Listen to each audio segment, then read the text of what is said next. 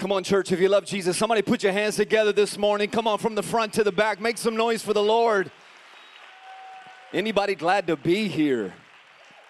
What a great day it is. The Bible says this is the day the Lord has made, so we will be glad and rejoice in it. And it is an honor to have all of you with us this morning. As a matter of fact, we're kicking off a brand new series. I'm going to tell you more about that in just a moment. But we always love to take a moment and allow me the opportunity to look at the cameras in the back of the room and say a great big hello to our extended family. As many of you know, we are one church in two locations. So we have our church family right here in the South Metro Atlanta area, and then 702 miles north of here, just outside of Washington, D.C., in Germantown, Maryland, is our Go Church family. So can we welcome them this morning? Come on, love them, church. Let them know you love them. Come on, one big family. And that's the way the family of God works, and so we're so honored. And then, of course, today is a special day as we honor all of our veterans in the room, our veterans online, our veterans at Go Church. You know, every Sunday we always give honor to our brave military men and women, but today is a very special day. And so if you'll allow me just a moment, if you have served in the military, and I want to do this at both campuses, so if you've served in the military, and I don't want to list off the different branches of military because I don't want to leave anybody out and someone feel offended. If you have just served in the military, would you stand for just a moment? Come on, hold your applause for a second. Both campuses, I want you to stand if you have served in the military. Now, ladies and gentlemen, can we applaud all of these incredible men and women? Come on, both campuses.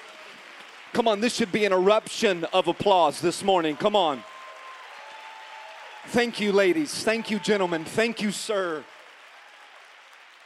And if you are currently serving, we honor you. We pray for you. Thank you so much. You know, America is not perfect, but this is still the greatest land on the face of the planet. Come on. And so we're just so honored. So today, I want all of you to go an extra mile today and tomorrow. If you go out to eat, if you're having a barbecue, whatever your plans are, just make sure if you know a veteran that you salute them respectfully, you honor them, you love on them, you buy them some coffee, come on, pay for their lunch. Because you and I, we have freedoms because someone put their life on the line. Come on. They put their life on the line for you and I. So thank you again, online in both campuses. For taking the time to honor our veterans. Well, we're kicking off a new series. It's a mini series.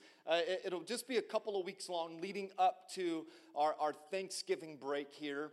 And the Lord really kind of led me in this direction to talk about this idea called the blessed life. The blessed life. On the count of three, both campuses, I want you to say the title of the series aloud with me. Ready? 1, 2, 3. The blessed life. Now, society will tell us, the world tells us that the best life is a rich life.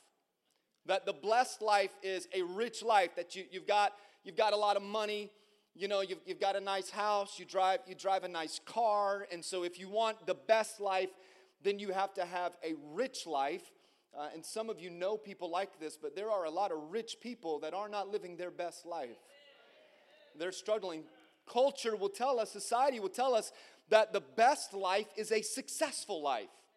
That you climb the corporate ladder.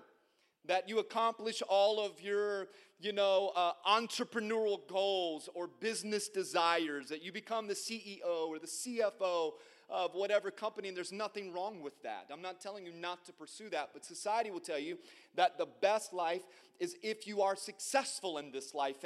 And this word success is a tricky word to truly define. It's a tough word to really define.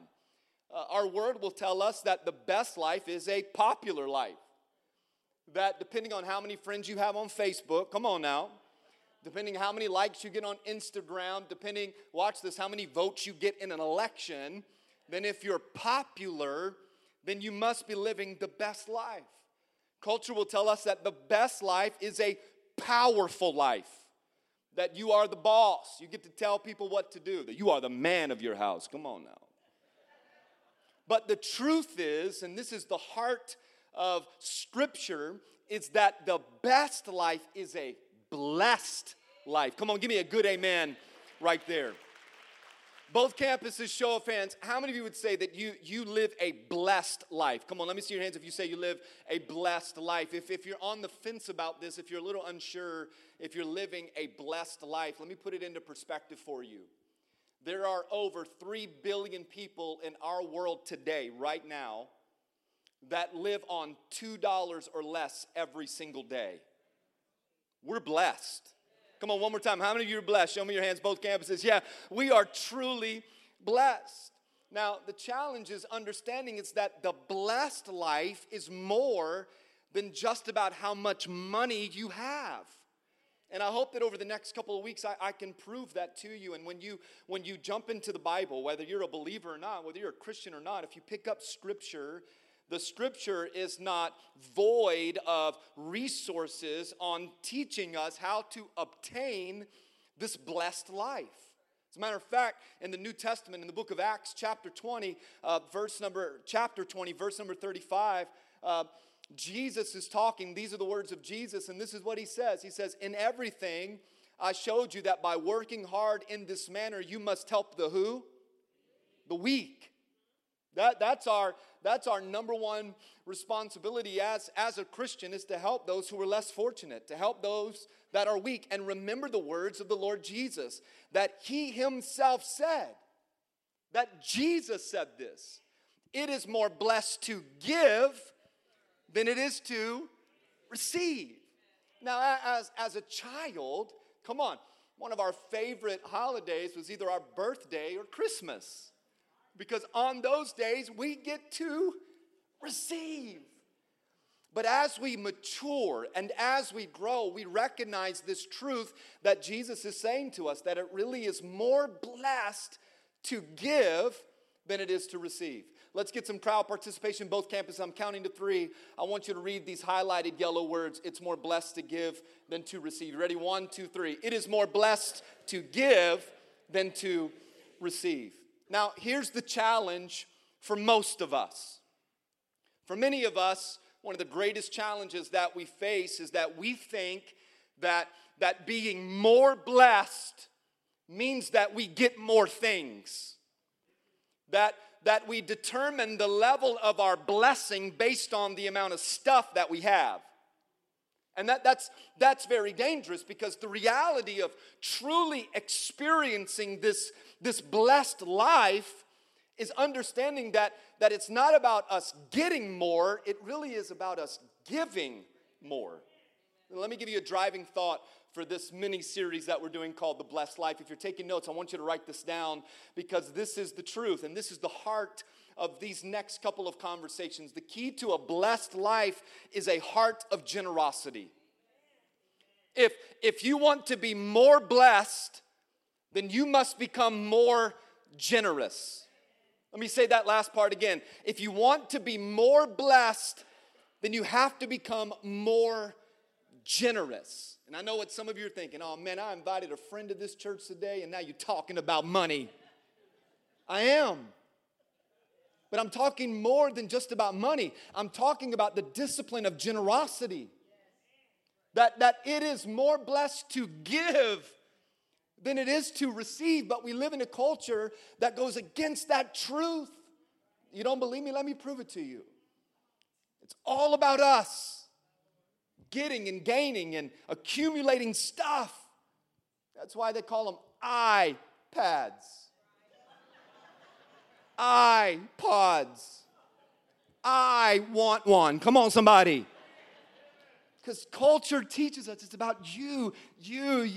But when we look at the life of Jesus and what he says, it's not about us. It's about what we can give away. And he demonstrated that very principle on the cross at Calvary. Look at Proverbs chapter number 11, 2 verses of Scripture. This is a beautiful couple of verses that teach us this very discipline. It says, "One person gives freely." Now, you would imagine that the person that is just freely giving would be without. That if you're just giving away, then at some point there would be nothing left to give. But look at the outcome of this heart of generosity. One person gives freely, yet gains even more. How does that work? I'm telling you, in God's economy, it works. That the person who gives freely, they get even more. And watch this. It goes on. It says, "Another withholds unduly." Meaning they could give, that they could give of their time, They could give up their talents. They could give up their financial resources, but they choose not to give. They choose not to operate in this discipline of generosity, and look at their outcome. But they come to poverty. So you're telling me that the person that gives freely gets more, and the person that holds on gets less? Yeah. And then if you want to know what the blessed life is all about, it's in verse 25. It summarizes this whole idea. A generous person will prosper, and whoever refreshes others will also be refreshed. Whoever blesses others will also be blessed. I'm telling you, church, the key to a blessed life always starts with a generous heart. Let me show you another couple verses of Scripture. It's some of my favorite dealing around the topic of generosity. It comes out of 2 Corinthians chapter 9. I'm going to show you verse 6, 7, 8, and then we'll skip to verse 11. This is what the Apostle Paul says. He says, remember this. Whoever sows sparingly will also reap sparingly. But whoever sows generously will also reap generously. One fun fact about me that you may not know is that my oldest brother is a farmer. That's right. Now, he doesn't wear skinny jeans when he farms. Come on, like I wear skinny jeans when I preach. But we are cut from the same cloth. The Lord just delivered me from farming. He works hard, incredibly hard. Farming is an unpredictable responsibility because of all of the varying elements that come. But one principle is truth, and any farmer will tell you this. If you only plant a few seeds in the ground, you can expect a small harvest. And the farmer will tell you, but if you put a lot of seeds in the ground, you can expect a bigger harvest. Come on, church. Watch verse 7. So here's what Paul says. Each of you should give what you have decided in your heart to give. Not what? Not reluctantly. And not under compulsion. Now, I can't do anything about your, reluctant spirit to give, but I promise you this, at our church at both campuses, I'm not going to force you to give. I'm not going to obligate you to give money or to serve or to give of your time. That's between you and the Lord. You'll never find that guilt trip here. But here's what Scripture says, and you have to decide in your heart if this is true or not. But my Bible says that God loves a cheerful giver, not one that pouts about giving, not one that complains about giving, not one that huffs and puffs about the responsibility to give. The Bible says that God loves a cheerful giver. And I'm telling you, this is one of the reasons that I love the Old Testament so much, because this word cheerful literally means hilarious. It means laughter. When's the last time you gave some finances, or you gave of your time, or you invested your talents, or you blessed your neighbor, or you went out of your way to be generous to somebody else, and you were like, ha, that was fun. Woo! And in the Old Testament, you know what they did? They were so excited about the responsibility to give, they would throw parties around their giving. They would throw feasts and banquets to celebrate their generosity. When's the last time we threw a party about what we just gave away? Now look at the next verse. It's verse number 8. It says this, and God is able, here it is, to bless you abundantly. Come on, on the count of 3, both campuses say this word abundantly. 1, 2, 3, abundantly. So that in all things, at all times, having all that you want. See, that's the problem. The blessed life is not about what we want. It's knowing that God shall supply all of our needs. Come on, give me a good amen right there. Having all that you need, you will abound. Come on, that's good. You will abound in every good work. Now, let's skip to verse number 11. Come on, because I'm going to show you something today I think that you'll appreciate as we walk through this together. Watch verse 11. Let me go back one. I think I skipped it. Here we go. Maybe it's not there. It's okay. I got it right here. It says it like this. And you, hold on. There it is. And you will be enriched in every way so that you can be generous when? On every occasion. And through us, your generosity will result in happy holidays. Happy holidays. It will result in thanksgiving to God. And I'm just telling you, let me get off on my soapbox and then I'll jump right off as soon as I can. But I don't think that we operate in thanksgiving enough. You know, Thanksgiving is so much more than just one time in a calendar year. Our Thanksgiving should turn into thanks-living. Because when we recognize that we live the blessed life that God has blessed us, I want you to see this as you will be enriched in every way. In every way, not just money. Because listen to me, if you limit the blessings of God just to financial provision, you will underestimate the blessings of God. Giving isn't so that you get more money. No, it says you will be enriched in every single way. I mean, God can bless you financially, come on, because He's a generous God, but He could also bless your family. He could bless your business. He could bless your marriage. He could bless your health. He could bless your studies and academics. God could put favor on your life in every way. When you operate in generosity is the point that I'm trying to make. God will enrich you in every way possible. But instead, we withhold. We withhold. And we are timid and afraid to try the discipline of generosity. And I'll tell you why in just a moment. But here's a question that I have to ask you. If we know this, and because you've amened me quite a few times. Yeah, we know that it's more blessed to give than receive. Amen. Then why are so few people generous? Come on, preacher, tell it. Yeah, I did, and you said amen. But statistically, why are so few people generous? I want to try to answer that today and next week. I can already tell you that time won't allow me to get to all of these, but I want to look at the myths, the mistakes, and the mindsets of generosity. Time is only going to let me get to a few myths and mistakes, and then next week we'll see how much you love this message by the attendance next Sunday. All right, we'll talk about the mindsets of generosity. But I'm telling you, if you could get in alignment with the discipline of generosity, I'm telling you, church, the lid will come off of your family and off of your life and off of everything that your hands touch, and the blessings of God will be upon that. Come on, give me a good amen if you believe it. Let me give you a myth. Myth number one is this, and there's a ton of myths. I'm going to give you three. Watch this. Myth number one is this. Only people with money should give. This is a myth, and a lot of people believe this.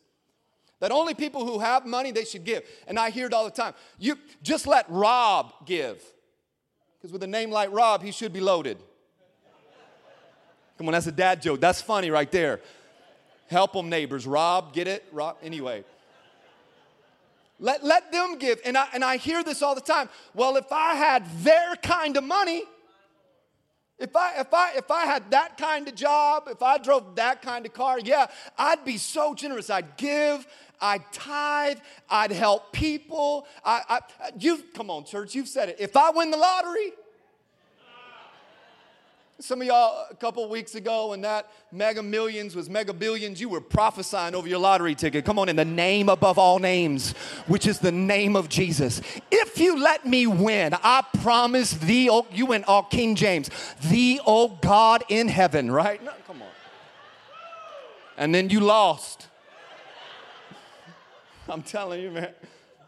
People say only people with money should give, and then they say if I had money like they had, I would be more generous. Let me say two things to you. Number one, no, you wouldn't. You would not, because if you can't be faithful with what you have right now, what makes you think that you'll be faithful when God gives you more? You can't say, if I had money like that, I promise you I'd be faithful. God says, no, I'm testing you with what I'm giving you now, to see if you'll be faithful. The second thing that I want to say to you, and I want you to hear my heart behind this, I don't know if you'll ever have money like they do, whoever they are, if you aren't generous to begin with. Because it is the heart of generous people that move the heart of God. And see, the problem is when it comes to the discipline of generosity, we tend to think that it's about the amount of money that we're supposed to be giving. And it's never about the amount of money. It's always about the amount of sacrifice. I'll say this in a moment. I don't want to get ahead of myself, but God doesn't care about how much money you give. He cares about your heart. And Jesus absolutely destroyed this myth that only people with money should give in Luke chapter 21. Because in Luke 21, he comes across this widow woman who had nothing. She had no money. And Scripture says in verse number 1 of Luke 21, while Jesus was in the temple, he watched the rich people dropping their gifts into the collection box. So Rob and his family, they were giving. And watch this. Then a poor widow came by and dropped in 2 small copper coins. Another translation says 2 mites. I guess, and I don't know the exact value, but we would think of it as a penny or a nickel or a dime or a quarter. I mean, it was worthless. It couldn't buy anything. It couldn't help anything. It couldn't produce anything. But watch what he says. Jesus says, I tell you the truth. This poor widow has given more than all of the rest of them. Watch this. For they have given a tiny part of their surplus, but she, as poor as she is, she's given everything. See, watch this, and I want you to hear this. It's not about the amount of money. It's about the amount of sacrifice. Are you willing to say, God, I don't have the kind of money they have, again, whoever they are, but I promise you one thing, that I understand that every good and perfect gift comes from you. And so I will position myself to simply be faithful with what you've given me, because I want you to see that I will provide a sacrifice. Come on, this is a good place just to put your hands together and give Jesus some praise. Come on. So this first myth is only the rich people should give. Here's a second myth. I wish I had time to stay on all of these a little longer, but here's the second myth. I have to give. I have to give. No, you don't. Matter of fact, you don't have to do anything. You get to decide. Well, I have to give. You need to hear something, okay? Your salvation in Christ Jesus cannot be purchased. You and I can't buy a ticket to heaven. So your generosity, I don't think if you're reluctant to be generous, or you decide not to be generous and not to give, and you decide to hold on to your money because it's mine, it's all mine. Anybody seen Nemo? Come on, anybody seen mine? Those seagulls, that's the mentality that all of us have. This is mine. I'm going to hold on to it. I don't know that your generosity will keep you in or out of heaven. I don't know if you not being generous will keep you from heaven. What I do know is this, is that when you're generous, it gets heaven into you. See, generosity may not be able to save you, but your being generous might save somebody else. I ought to get a better amen right there than I just did. You don't have to give.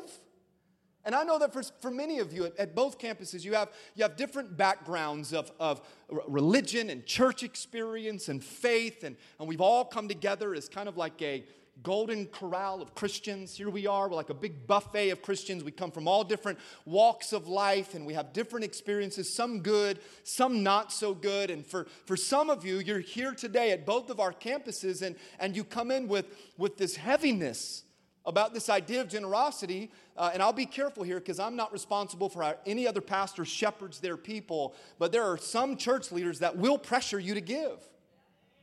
That they will. Come on, you've seen it even on Christian TV. That there are some churches that will use gimmicks around this idea of generosity, and there are some pastors that will guilt trip you into giving. But I've come to just to set the record straight. You do not have to give. You don't.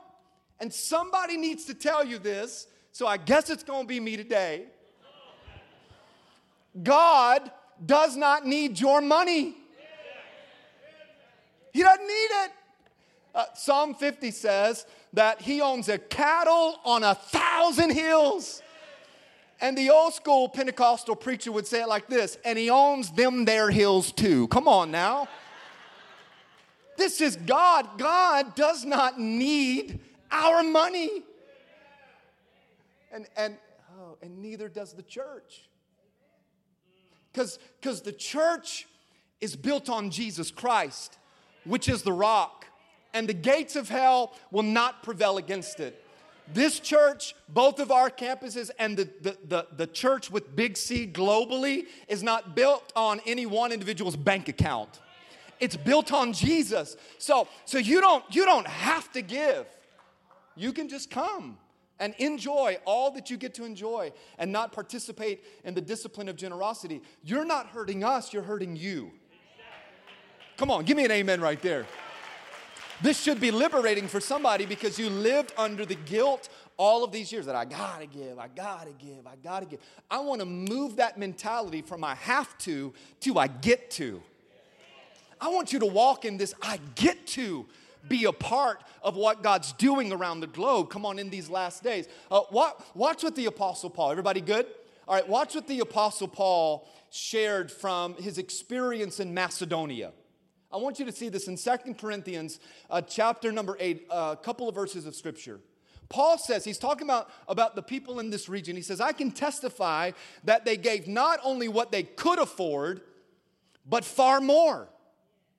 And they did it of their own free will. Nobody obligated them. Nobody forced them. Nobody handcuffed them. They didn't say to the ushers, lock the doors. Nobody leaves until they give some money. No, watch this. I want you to see verse 4. He says, they begged us. What?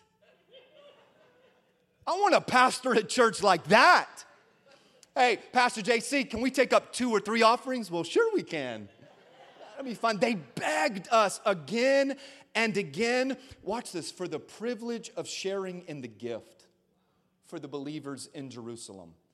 See, the people of Macedonia, they saw the discipline of generosity as a privilege to give. They were freely giving out of their own desire. Come on, they begged somebody to take their money. They didn't pretend like they were on their phone when the offering baskets came by. They didn't get up and go to the bathroom during the worship experience so that they could miss that moment. No, they begged somebody to take their money, and they got more excited about giving in the offering than they did any other part of the worship experience. And watch this. And you need to hear this, and if you're taking notes, write this down. It's not on this fancy TV, but it needs to make it into your journal. And because their hearts were open, then their hands were open.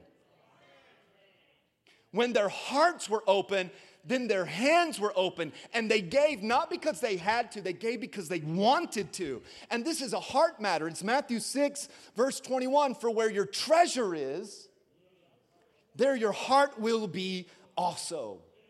And I said this a moment ago, and I say it on repeat all the time. You don't have to give. You get to give. Generosity is voluntary. Generosity is a privilege. And I wish that you would try it. Because when you are generous, I'm telling you, something supernatural happens in your life.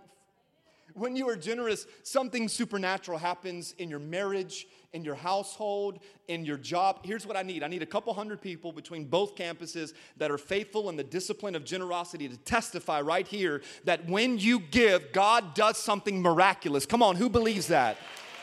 Come on.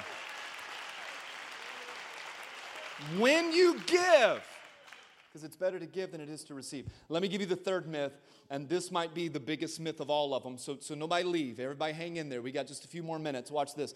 Myth number 3, the church just wants my money. I hear this overwhelmingly too often. Well, yeah, the church just wants my money.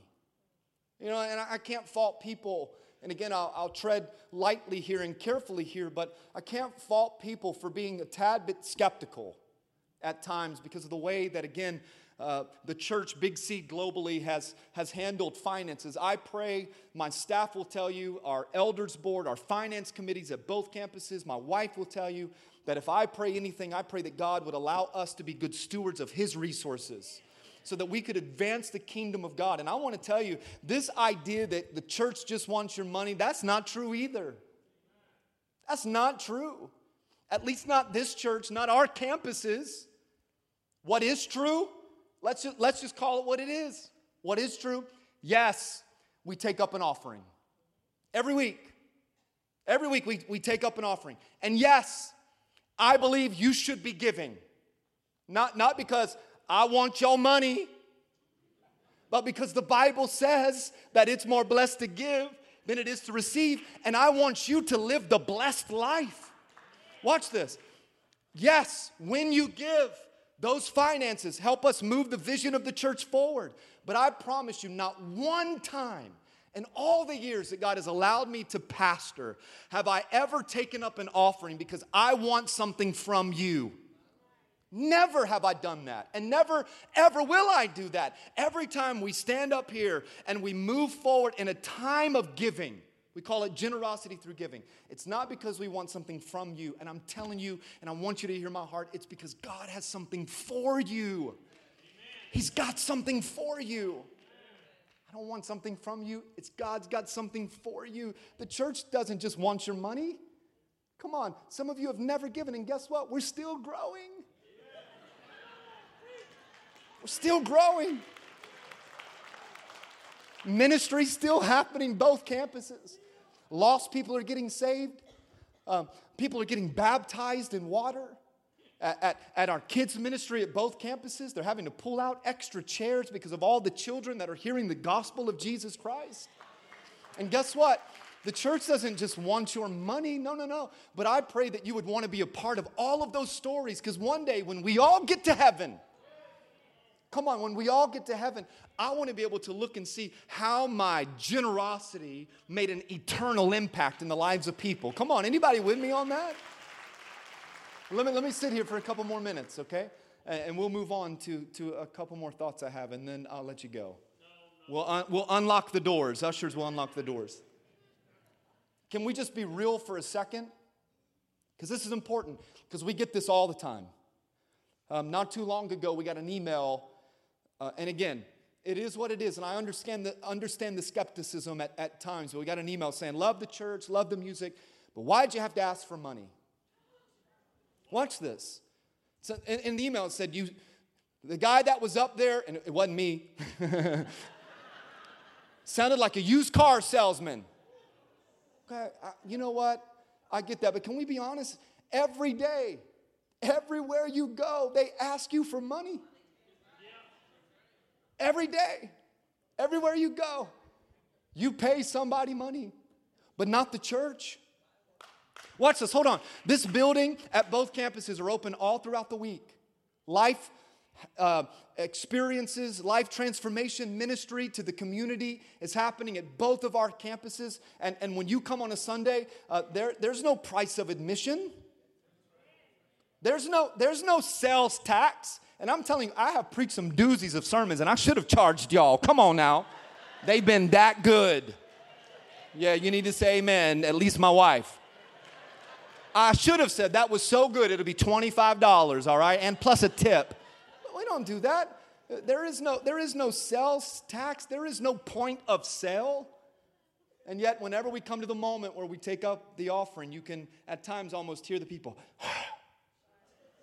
here we go again. Taking up money. I don't know why I sounded like I was from Alabama, but I did. And people huff and puff, but I want you to see this. And I'm being honest with you. In all of my years of full-time ministry, I have never, ever, not once that my memory can recall, not once have I ever heard a complaint from someone that is actually giving. Never. The complaints that we always get are from people that aren't giving. Because the people that are giving, they understand this principle that it is more blessed to give than it is to receive. The complaints that we get are just simply from people that have not tested God in this. And they have this mindset that the church just wants my money. So let me just clear the air, and this should help you. I don't want your money. Keep it. Keep it. You do with your money what you need to do. For the rest of us, that we want to see God move around this community, around our counties, around our country, in our land, then God will use what you decide to give, and He will multiply it. Come on. Pressed down, shaken together, running over. Come on. And we will be able to experience the blessed life. Did you know?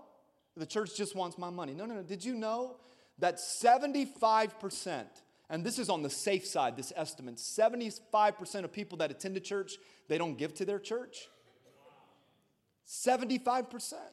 Look down your row. No, I'm just kidding. Don't do that. Don't do that. Either campus, do not do that. And I think to myself so often, watch this. If everyone just did a little together, man, we could do a whole lot. If we all just did a little, then collectively what we could do, again, in our cities, in our counties, in our states, come on, around the world, we could reach people for Jesus. We could feed hungry people. Come on, we could take care of widows and orphans. We could have ministry to foster children. We could meet the needs within our communities. If everybody just did a little, together we could do a lot. The church doesn't just want your money. We don't want something from you. God has something for you. Come on, one more time. Can you put your hands together real quick? Here we go. All right, watch this. So we talked about the myths of generosity. Let me talk about the mistakes of generosity. Mistake number one is this. We give what is last, or we give what is left instead of what is first. We give what's left instead of what's first. And you need to know something about God. God is not interested in your leftovers. God is not interested in your leftovers. God, in every area of your life. And it's interesting that in the ministry of Jesus, he talked more about money than he did about faith, than he did about prayer, than he did about anything else. Why? Because where your treasure is, there your heart will be also. And money is the number one indicator of the spiritual condition of your life. God's not interested in your leftovers. God wants to be the number one priority in your life. And if you're unsure of where God sits on that level of priority, then print off your last 3 months' bank statements. And you can determine right there where God is on the level of priority.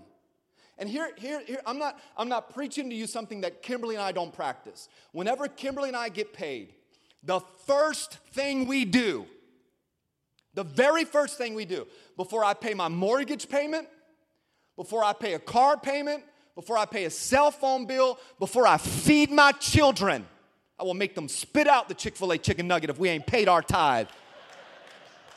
Spit that waffle fry out in Jesus' name. Text to give, now eat it. That's how this works, come on. Before we do anything, we give to God first. We give to God first. Why? Why do we give to God first? Let me tell you why. Because when I give my tithe first, it requires faith. It says, God, I'm going to give you first, and now I'm trusting you that we'll meet the need to everything else.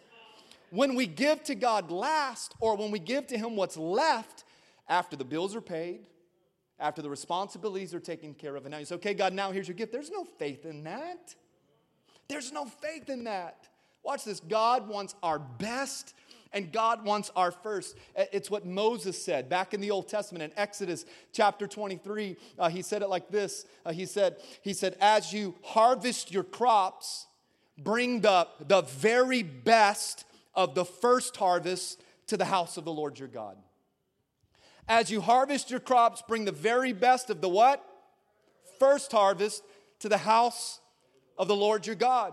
It's important to understand that the first fruits is a biblical principle that's practiced and emphasized all throughout the Bible.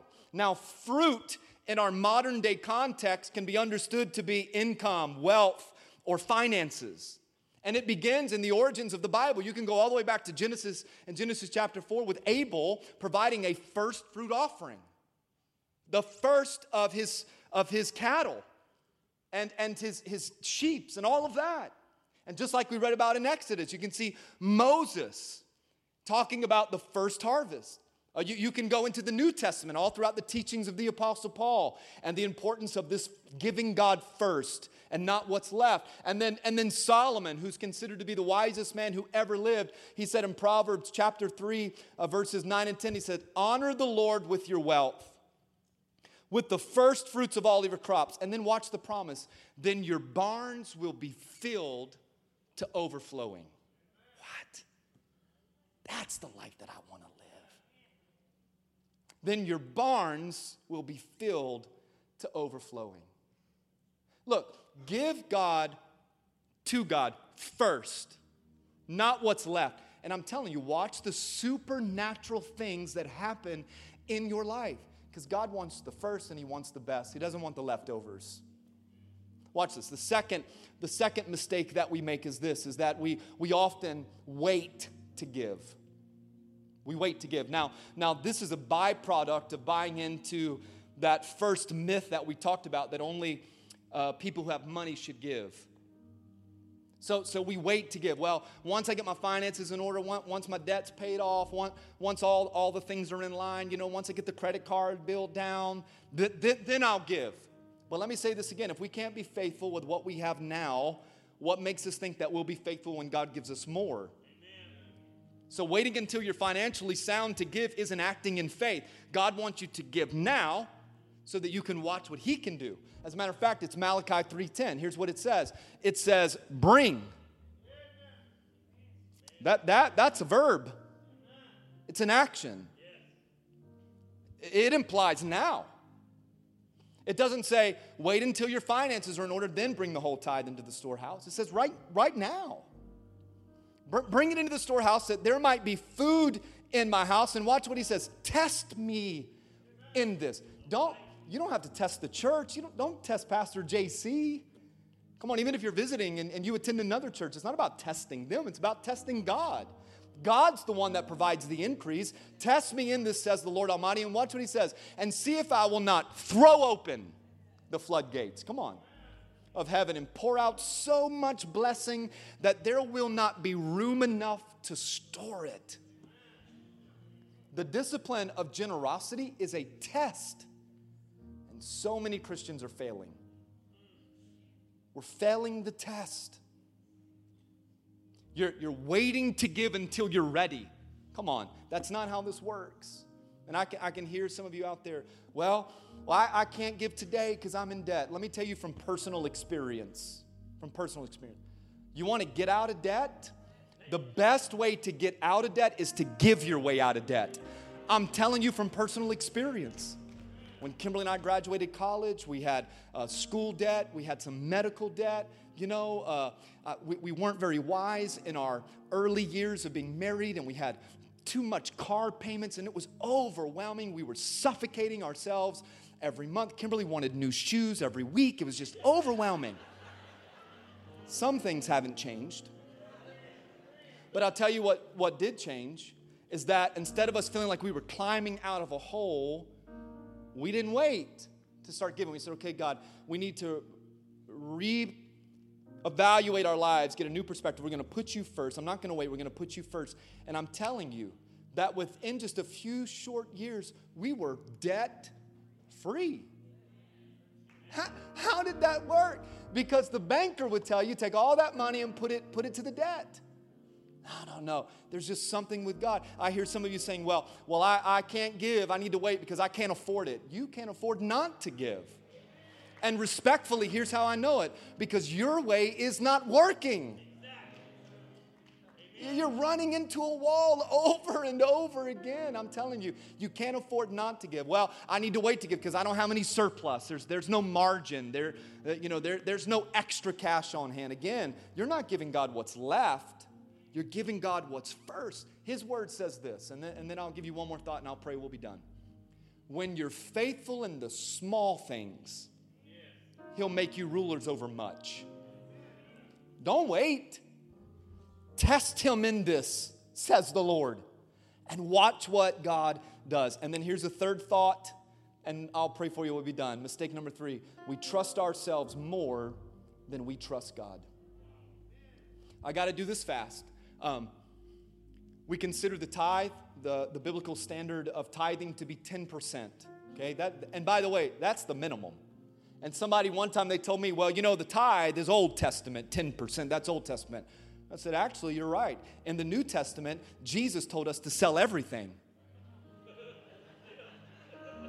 To get rid of all of it. To take up our cross to follow Him. You decide. They gave 10% that day, praise the Lord. What happens, though, is this. If we look just standard. Okay, we say, I can do more with 100% of what I have than if I give God 10% and I'm responsible with what's left. That's logical. In our minds, that makes sense. I can do more with 100% than if I have to give 10% away and I've only got 90%. That makes sense here on earth. But I'm telling you that mindset is a mistake, because you cannot leave God out of this equation. It's not about the amount of money, it's about the heart. And when you come into alignment with that, something supernatural changes. And all of this can be reduced to one word, and the word is faith. It's faith. Write this last thought down. You ready?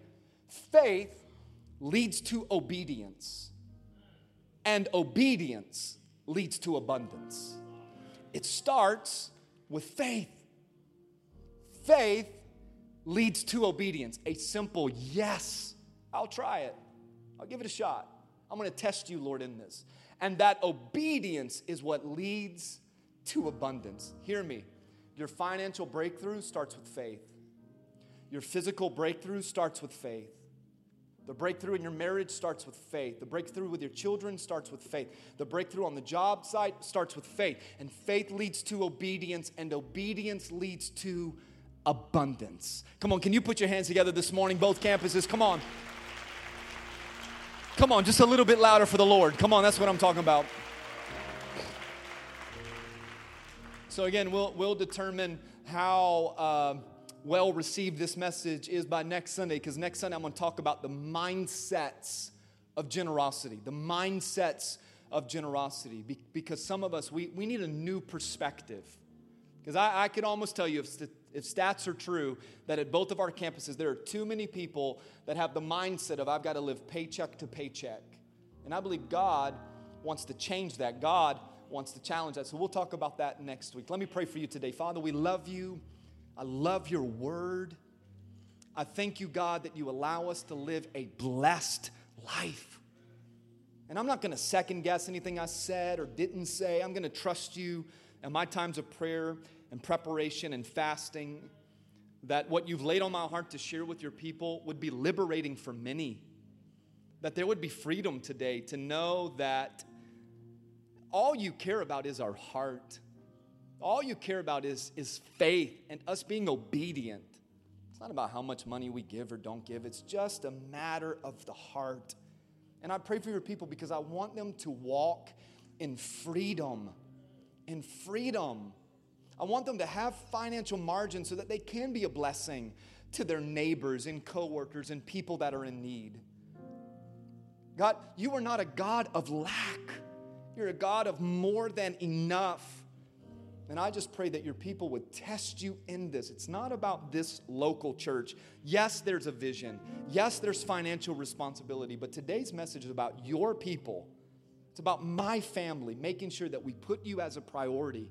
And then we watch you do what only you can do. In Jesus' name we pray. Amen.